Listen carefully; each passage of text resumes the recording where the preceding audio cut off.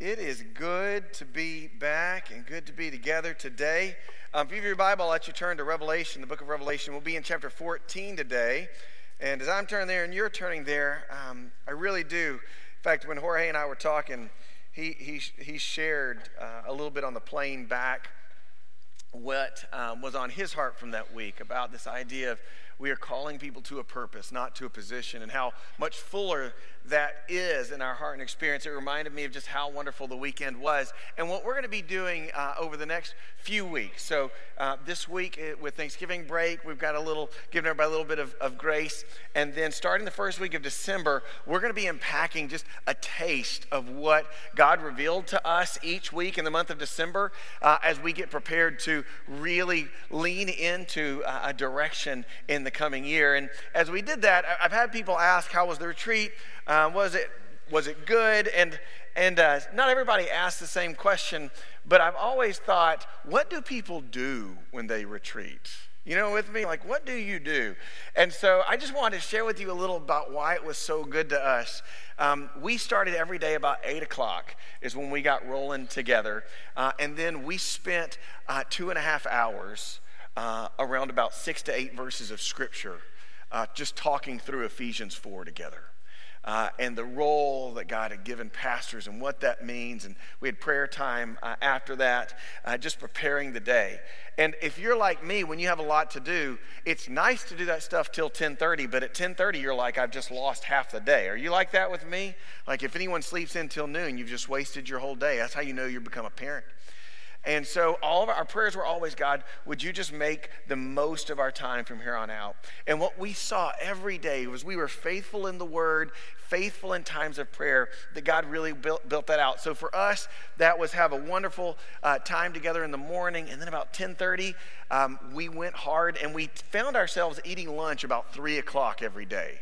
And so it was a little bit longer. We'd always think we were going to get done sooner than we did, but we would just sit around the table and just walk through Scripture, walk through the church, walk through the different questions we were running through.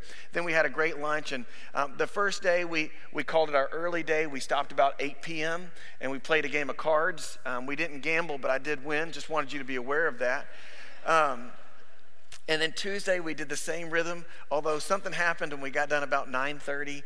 On Tuesday, we ran hard, and then Wednesday, we called it quits a little bit early, around 6, and tried to exhale before we came back.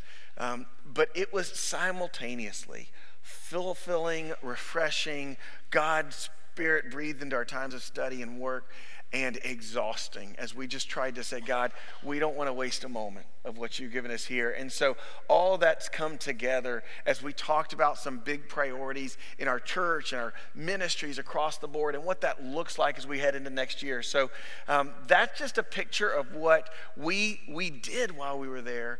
And as we just took that back with us, we'll be just unpacking what does that look like when it comes to our direction next year? What does that look like when it comes to what it means to grow as a Christian? What does that look like in family ministry? What does it look like with knowing God created us to serve Him? And so that's what we'll be giving a little taste of each week in December, and then we'll launch in through the year. But if you were praying for us, thank you for doing that, because it was sweet, and there are stories to be told. We found out even when we're on a retreat, the enemy, he wants to come with us. Have you ever done that? Have you ever said, God, I want to get away with you, and all of a sudden Satan packs a bag and he's walking behind you? We had those moments, and we'll share those with you as well. It was pretty funny after the fact to see how wimpy the enemy is compared to our God. Amen? It's so good. So today we're in Revelation 14. And as we get into this, what we're really talking about is blessings and promises and a reason for hope. And I was in my quiet time this morning reading some notes. I do different devotionals. And this passage was my quiet time this morning. And it fits so well, I couldn't put it out for us.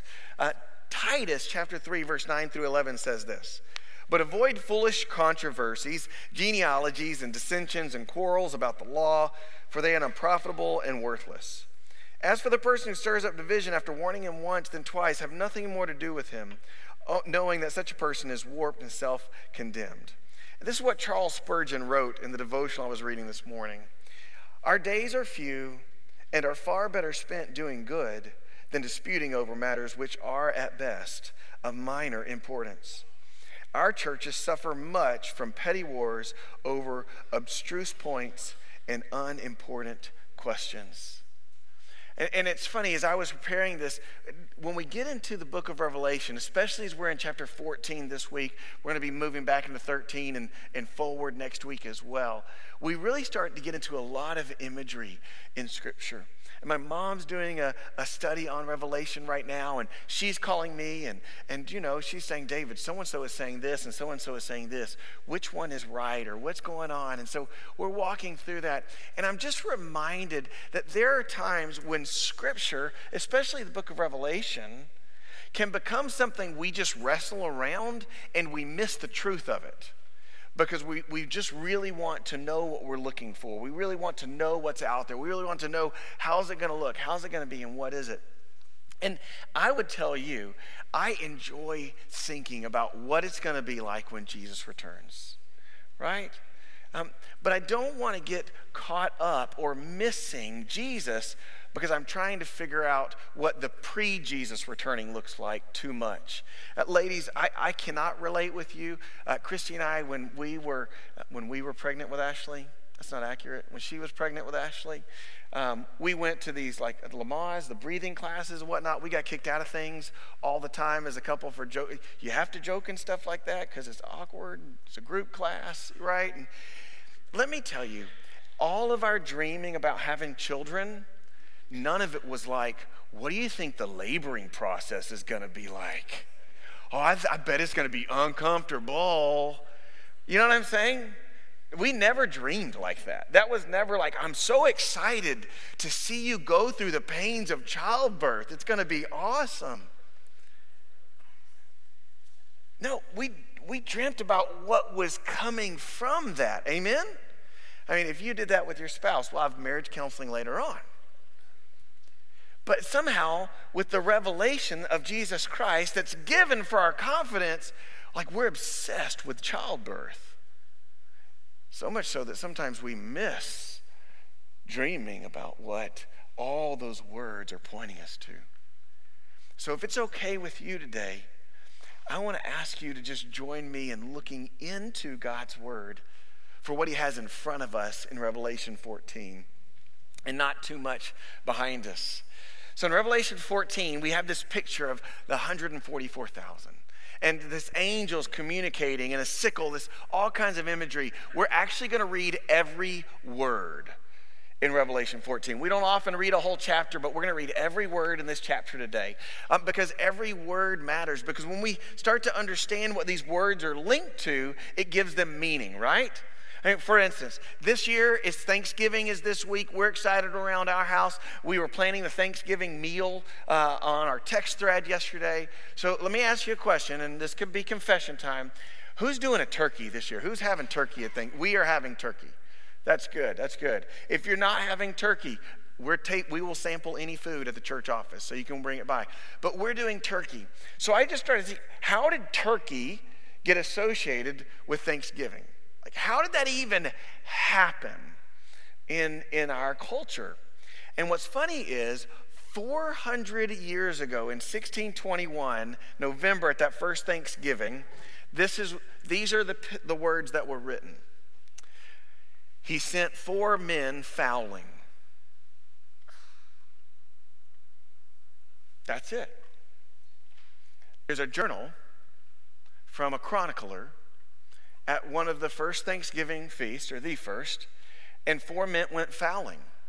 Well, that means they must have gone turkey hunting, and therefore, 400 years later, who would have Thanksgiving without turkey? Right? You're thinking, we have all this tradition based on that. That's it. That's where it came from. 4 men went fowling.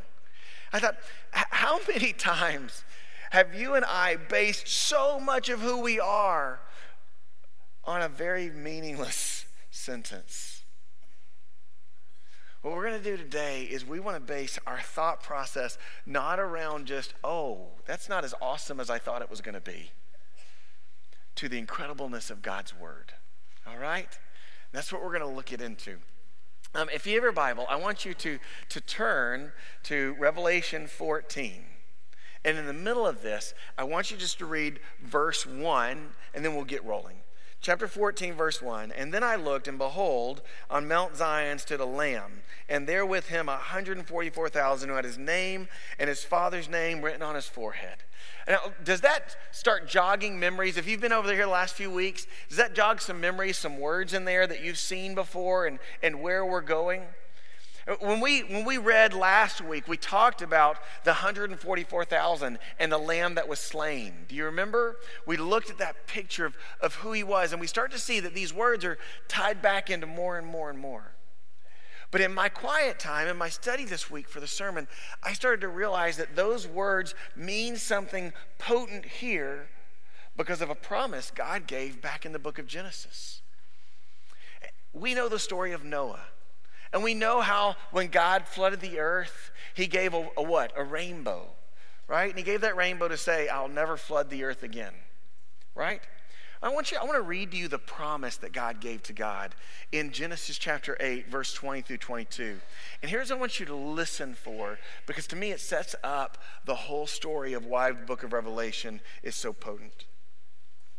Noah built an altar to the Lord and took some of every clean animal and some of every clean bird and offered a burnt offering to the altar. And when the Lord smelled the pleasing aroma, the Lord said in his heart, I will never again curse the ground because of men, for the intention of man's heart is evil from youth. Neither will I ever strike down every living creature as I have done. While the earth remains, seed time and harvest, cold and heat, summer and winter, day and night shall not cease. You know, when I read that word, I thought what God promises is he will never wipe out the world again while the earth remains. There'll always be this cycle, this seed time, this harvest, this reaping, this sowing. What Revelation talks about is the day when God breaks that cycle and everything is made new. See, God's promises are being fulfilled from the earliest points of Genesis in the book of Revelation. And so as we see that cycle of his promise, of his word, we really start to lean into this idea that there must be something deeper in the word of God than just trying to figure it out, what it's going to look like when Jesus returns. We know he will return. But instead of just figuring out what it'll look like, what if we look at what it's like, what it's going to be like? And then I looked, and behold, on the mountains stood the Lamb, and with him was 144,000 who had his father's name written on their foreheads. Now, these words are familiar to us first because of the Lamb. If you're visiting with us, or it's your first day, the Lamb, looking back to chapter 7, is the Lamb that was slain for our sin. It's King Jesus, the one who's worthy to open the scrolls, to open the seals that are the beginning of the beginning. But in this picture, we get this idea here that's a little bit different. It says, on Mount Zion stood a Lamb, and with him 144,000. And the question might become, is every time we see the number 144,000 in the book of Revelation, does it look back to the full number of the Jews, the 144,000, the 12 of the 12 tribes? We want to ask that question. And really, we don't have to answer it ourselves. Scripture answers it for us. Look in your Bible, look in verse 2, and let's read a little bit further. It says, and I heard from a voice in heaven like the roar of many waters, like the sound of a loud thunder. The voice I heard was like the sound of a harpist playing on their harps. And they were singing a new song before the throne and before the four living creatures and before the elders. No one could learn the song except for the 144,000 that have been redeemed from the earth. It is these who have not defiled themselves with women, for they are virgins. It is these who follow the Lamb wherever he goes. These have been redeemed from mankind as its first fruits for God and for the Lamb. And in their mouth was no lie found, for they are blameless. See, the 144,000 here aren't connected to the 12 tribes that we read about earlier. But the 144,000 here is talked about as this first fruits of God. And the criteria is different. This group, presumably it looks like of men, because they have not defiled themselves with women, so they're men. For they are virgins. It is these who follow the Lamb wherever he goes.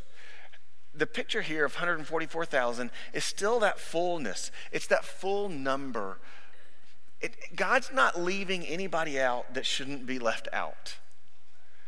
God knows exactly what and where and how and who. And these 144,000 are a particular group. It doesn't mean that only 144,000 get close to Jesus. It doesn't mean only 144,000 get near to him. These are the first fruits of God. If you look at what's on them, it tells us a lot of who they come from and where they've come from. Chapter 14, verse 1 says this: the 144,000 with him had his name and his father's name written on their foreheads. And we started all of this in the letters to the churches. Do you remember chapter 2 and chapter 3 of the book of Revelation? It was the ones who were faithful were the ones who conquered. Do you remember? Well, the ones who were conquered are blessed. The ones who are not do not conquer. The ones who are not faithful, they are cursed. And what's one of the blessings of being faithful to God? Revelation 3, verse 12 and 13. To the one who conquers, I will make him a pillar in the temple of my God.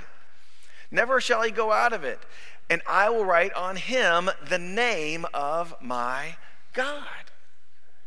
So here's what we do know about this 144,000. We know that they are faithful.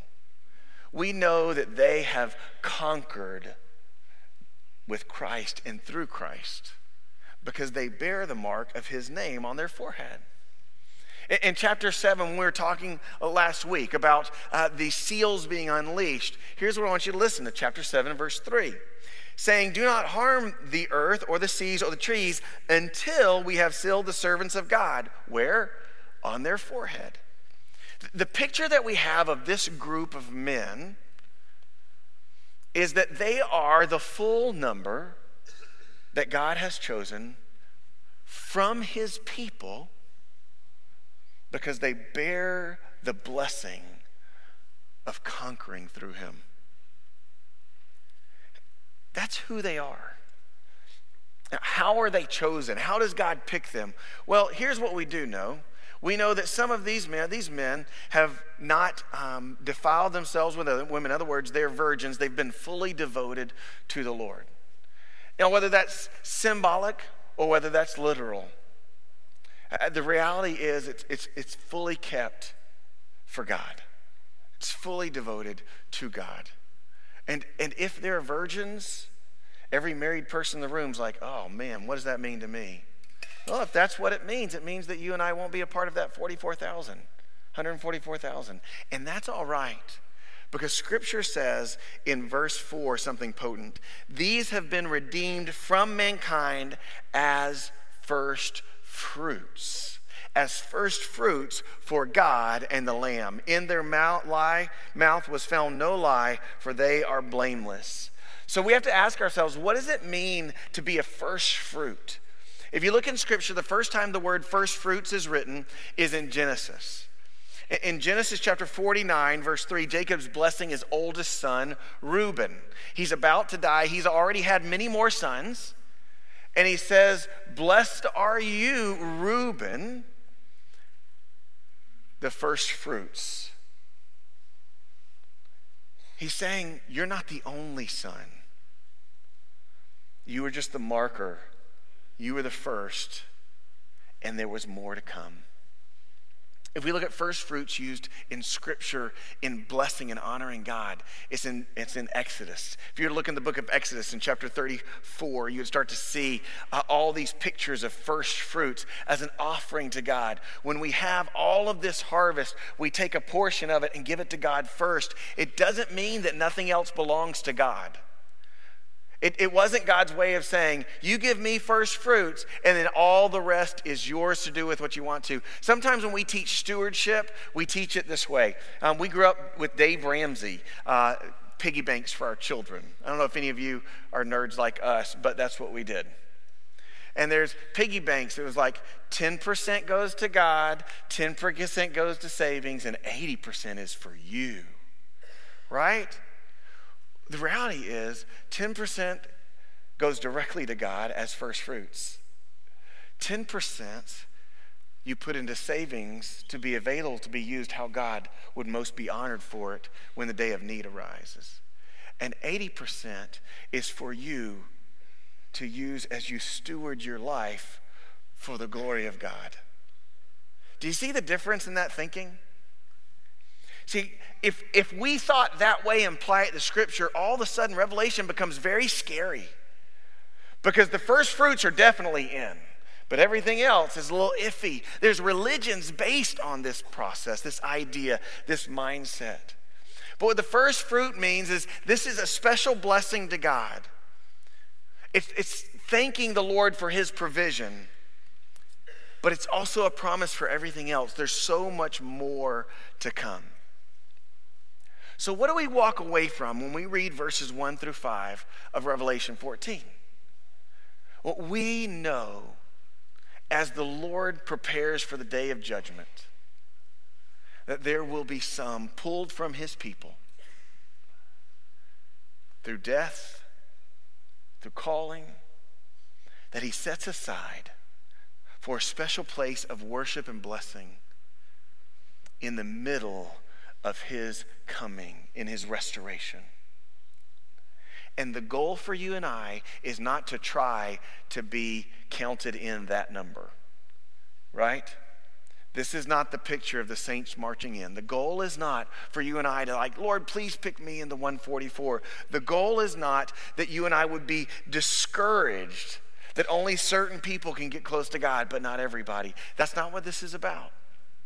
The whole picture here is that you and I need to know that God will select from his people some for a special place of honor and for worship to him in this time. And that blessing is a promise that means there's so much more to the harvest. There's so much more. There's so many more believers. There's so many more who have the name of Jesus on their forehead. We tend to try to slice it in and put it in this place. If you look around the world at religions all around the world, what you see is this idea that you have to earn your way into this special elite group. We see this going on in the Middle East right now. And just reading some of the prayers and promises that were being blessed by this Hamas group as they justified these ridiculous actions. What they've been told is there's an elite group, and if you get into that group by doing these things, you can win, hopefully.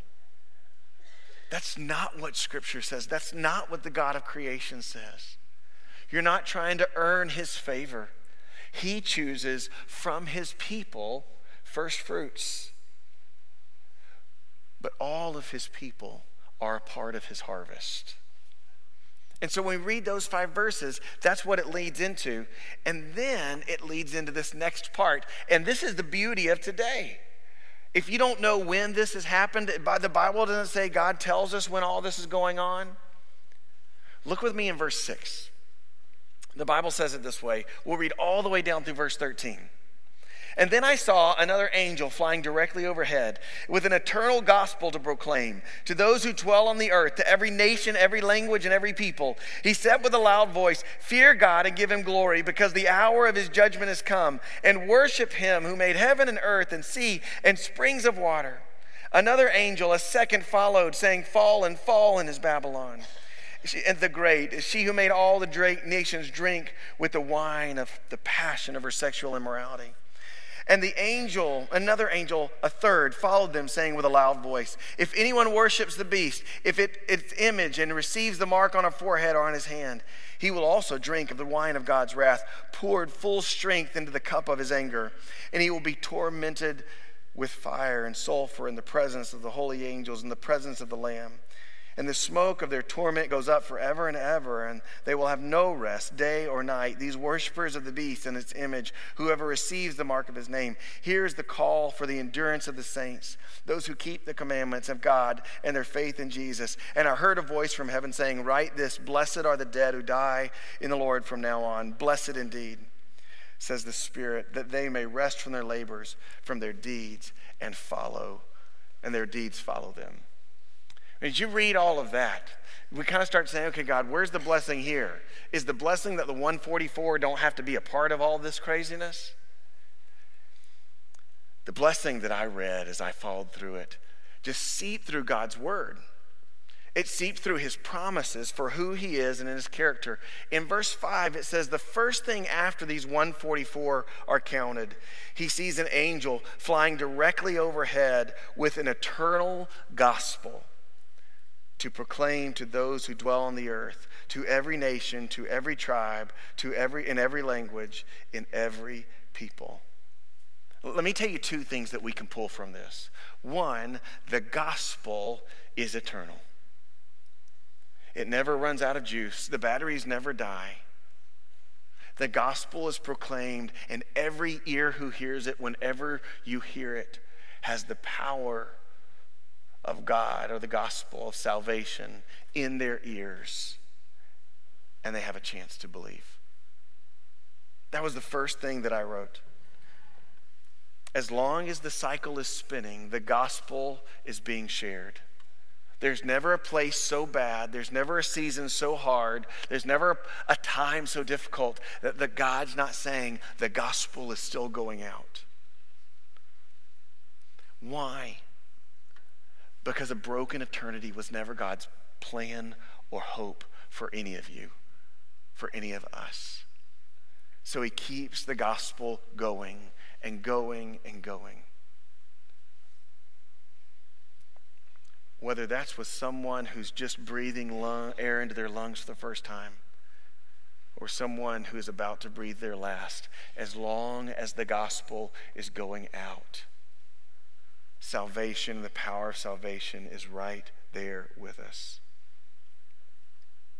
And it's so powerful that its message is true. Verse 7 and 8 and verse 9 through 13, they pull in two different sides of God's message of the gospel.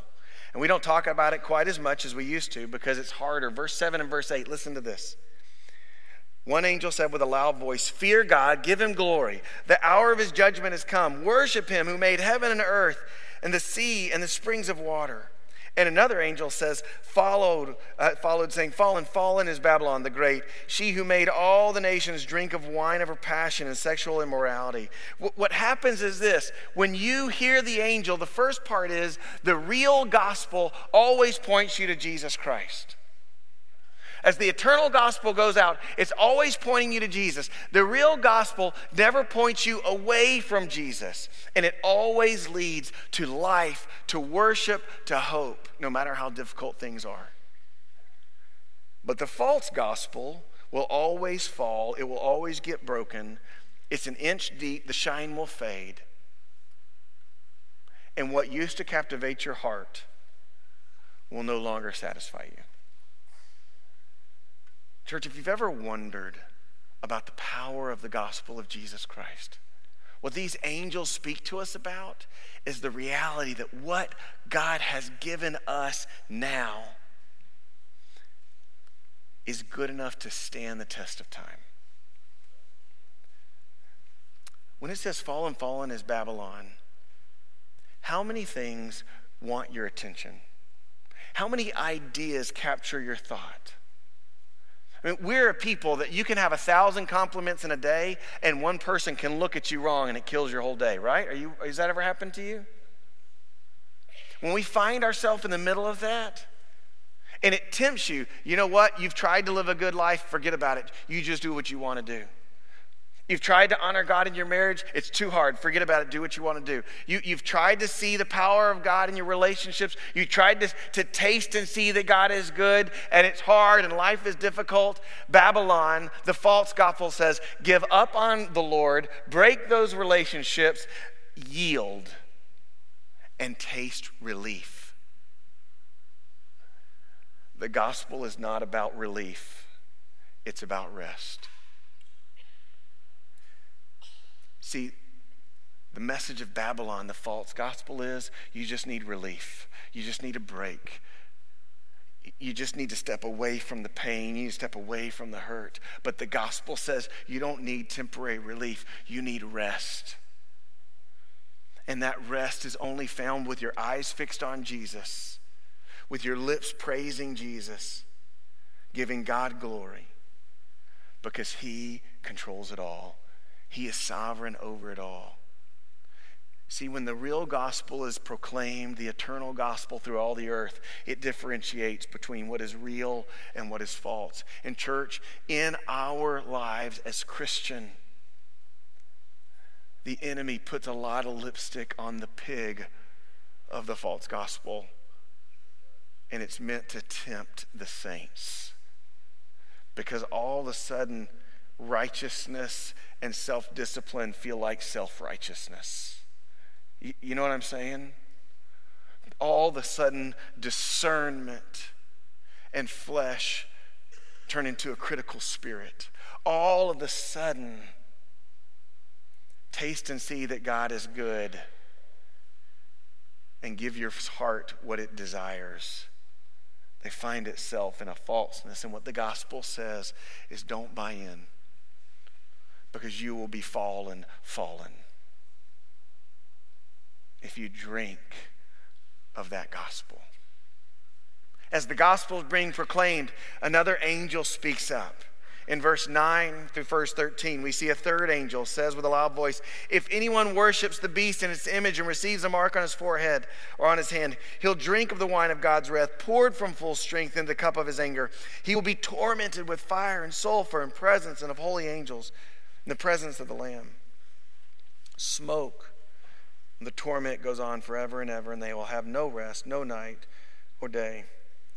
These worshipers of the beast and its image, whoever receives the mark of his name. Now listen to verse 12. Here is the call for endurance of the saints, for those who keep the commands of God and the faith in Jesus. Chapter 13, I heard a voice tell me this, write this.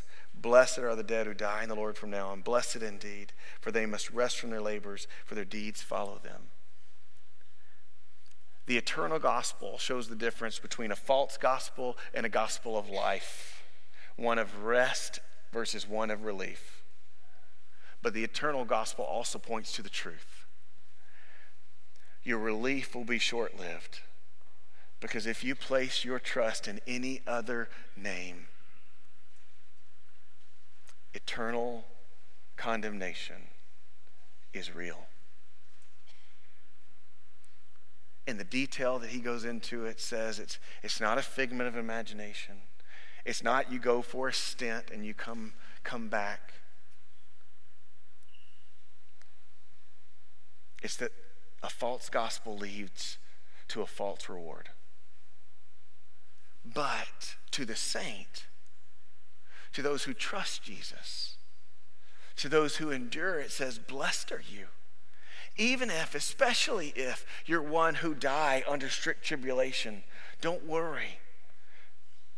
Because that pain will be temporal, because rest will be eternal. Life will be eternal. See, the gospel's being proclaimed. If only the 144,000 got in, if that was the only good news of this passage, there would be nothing to be excited about. But what Scripture says is the eternal gospel makes clear the eternal path to Christ through him and to life. And it makes a false gospel and its path to destruction evident as well. So Paul would say to live is Christ, to die is gain. He's right. But there's more. As this book ends, or this part of the chapter ends in verse 14, this is what it says. And then I looked, and behold, a white cloud, seated on the cloud, one like the Son of Man, with a golden crown on his head and a sharp sickle in his hand. And another angel come out of the temple, calling with a loud voice to him who sat on the cloud, put your sickle to the reap, for the hour of the reap has come, for the harvest of the earth is fully ripe. So he who sat on the cloud swung his sickle across the earth, and the earth was reaped. And then another angel came out of the temple of heaven. He too had a sharp sickle. And another angel came out of the altar, and the angel had authority over the fire. He called with a loud voice to the one who had the sharp sickle, "Put your sickle and gather the clusters from the vine of the earth, for its grapes are ripe." So the angel swung his sickle across the earth and gathered the grape of the harvest, threw it into the great winepress of the wrath of God. And the winepress was trodden outside the city, and the blood flowed from the winepress as high as a horse's bridle for 1,600 stadia, or about 185 meters. Why does this chapter end here? Because it reminds us that every word that Jesus said is true. Have you ever heard the verse in Matthew chapter 24, verse 36? "But concerning the hour and the day, no one knows, not even the angels of heaven nor the Son of God, but only the Father." At the beginning of this passage, after the gospel has been proclaimed clearly, it's now time for the harvest. The day of judgment has come. The day of the Lord is at hand. And what does the Bible say? There's one like the Son of Man with a gold crown on his head, with a sickle in his hand. And an angel came out of the temple, and he called to him with a loud voice, him who sat on the cloud, "Put your sickle in, the hour has come, the harvest is fully ripe." In my heart, I jumped to this verse when Jesus said, "No one knows the hour, not even the Son." I don't know how it works, but here in this passage, I thought that's exactly the picture, the words of Christ. Every word he said is true. If even Jesus saying this word is true, then every other promise is just as secure as this one. The fullness of time had come. The earth is fully ripe. What does that mean? In 2 Peter writes about this in chapter 3, verse 9. "Don't overlook this one fact, beloved, that with the Lord 1 day is 1,000 years, and 1,000 years like a day. The Lord is not slow to fulfill his promise, as some counts, but patient towards you, not wishing for any that would perish, but that all should reach repentance." That all should reap. In other words, the Lord is not going to return until his harvest of his people is fully ripe. And when he comes back, it won't be too soon and it won't be too late. It'll be at just the right time. So you and I don't need to be caught up about when the Lord will return, because the harvest needs laborers, for the workers are few. Paul writes in Galatians, "Don't grow weary of doing good, because you'll reap a harvest if you don't give up." It doesn't behoove us to try to nail down when Jesus will return. Because when he returns, he shouldn't find us looking at the clock. Amen? He should find us being about our Father's work. And when he returns, it'll be right on time. It'll be just on time, because the harvest is fully ripe. But the last part of this chapter reminds us that God is just. He is gracious because he marks his people who conquer through faithfulness. He is good because he shares his eternal gospel with us at every moment until the cycle breaks and the day of the Lord comes. But he is just. And on the day of the Lord, we'll taste his justice. Romans chapter 2. We haven't been here in a long time. You have to go back to the beginning of spring. Romans chapter 2, verse 1 through 11. "Therefore you have no excuse, O man. Every one of you who judges, for in passing judgment on one another you condemn yourself. Because you, the judge, practice the very same things. We know the judgment of God rightly falls on those who practice such things. Do you suppose, O man, that you who judge and practice such things and yet do them, you'll escape the judgment of God? Or do you presume upon the riches and the kindness and the forbearance and the patience, not knowing that God's kindness is meant to lead you to repentance? But because of your hard and impotent heart, you are storing up wrath for yourselves on the day of wrath when God's righteous judgment will be revealed. He will render to each one according to his works. To those who by patience and in well-doing seek glory and honor and immortality, he will give eternal life. But to those who are self-seeking and do not obey the truth, but obey unrighteousness, there will be wrath and fury. There will be tribulation and distress for every human being who does evil, a Jew first and the Gentile. But glory and honor and peace for everyone who does good, the Jew first and then to the Greek, for God shows no partiality. In Romans chapter 2, what the Bible says is this, is that God is just. He's not going to give you something you don't deserve, and he's not going to give someone who is undeserving something that they don't deserve. But what Romans chapter 2 says is, if you who worship the enemy, you who do evil, you who embrace sin, you don't have to be the worst bad guy in the world. But what he's just saying is, if you wrap your arms around sin on the day of judgment when the harvest is due, the grapes that Revelation 14 speaks of that are put into the winepress of the wrath of God and poured out on the earth, that's your fruit. It's not God randomly pouring out wrath. Those grapes, the judgment that will come on the day of God,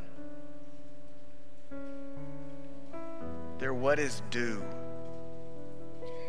because God is just. And although on that day the world will revile God, they will spit and curse his name, the wrath that they will drink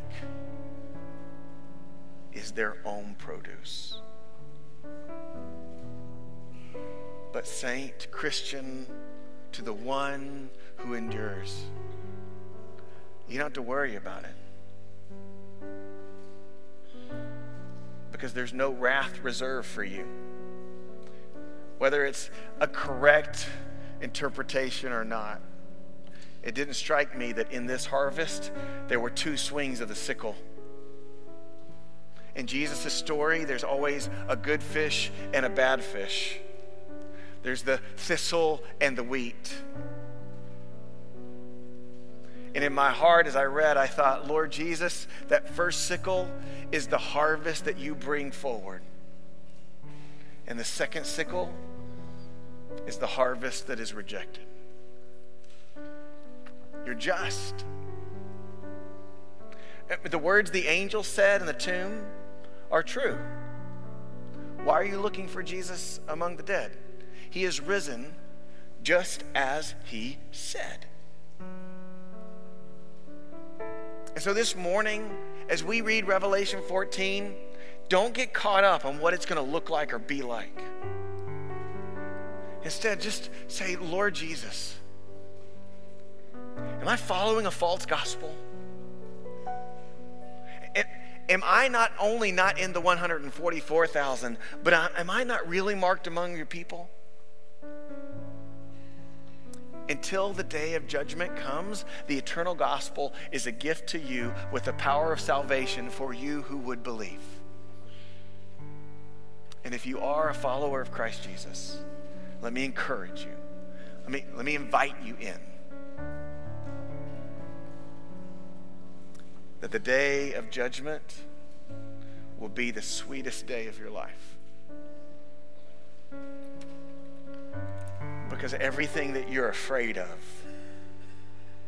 will be washed away by the truth of a gracious, good, and just God who gave his Son for yours. So don't be scared, don't be discouraged, but let who he is give you hope.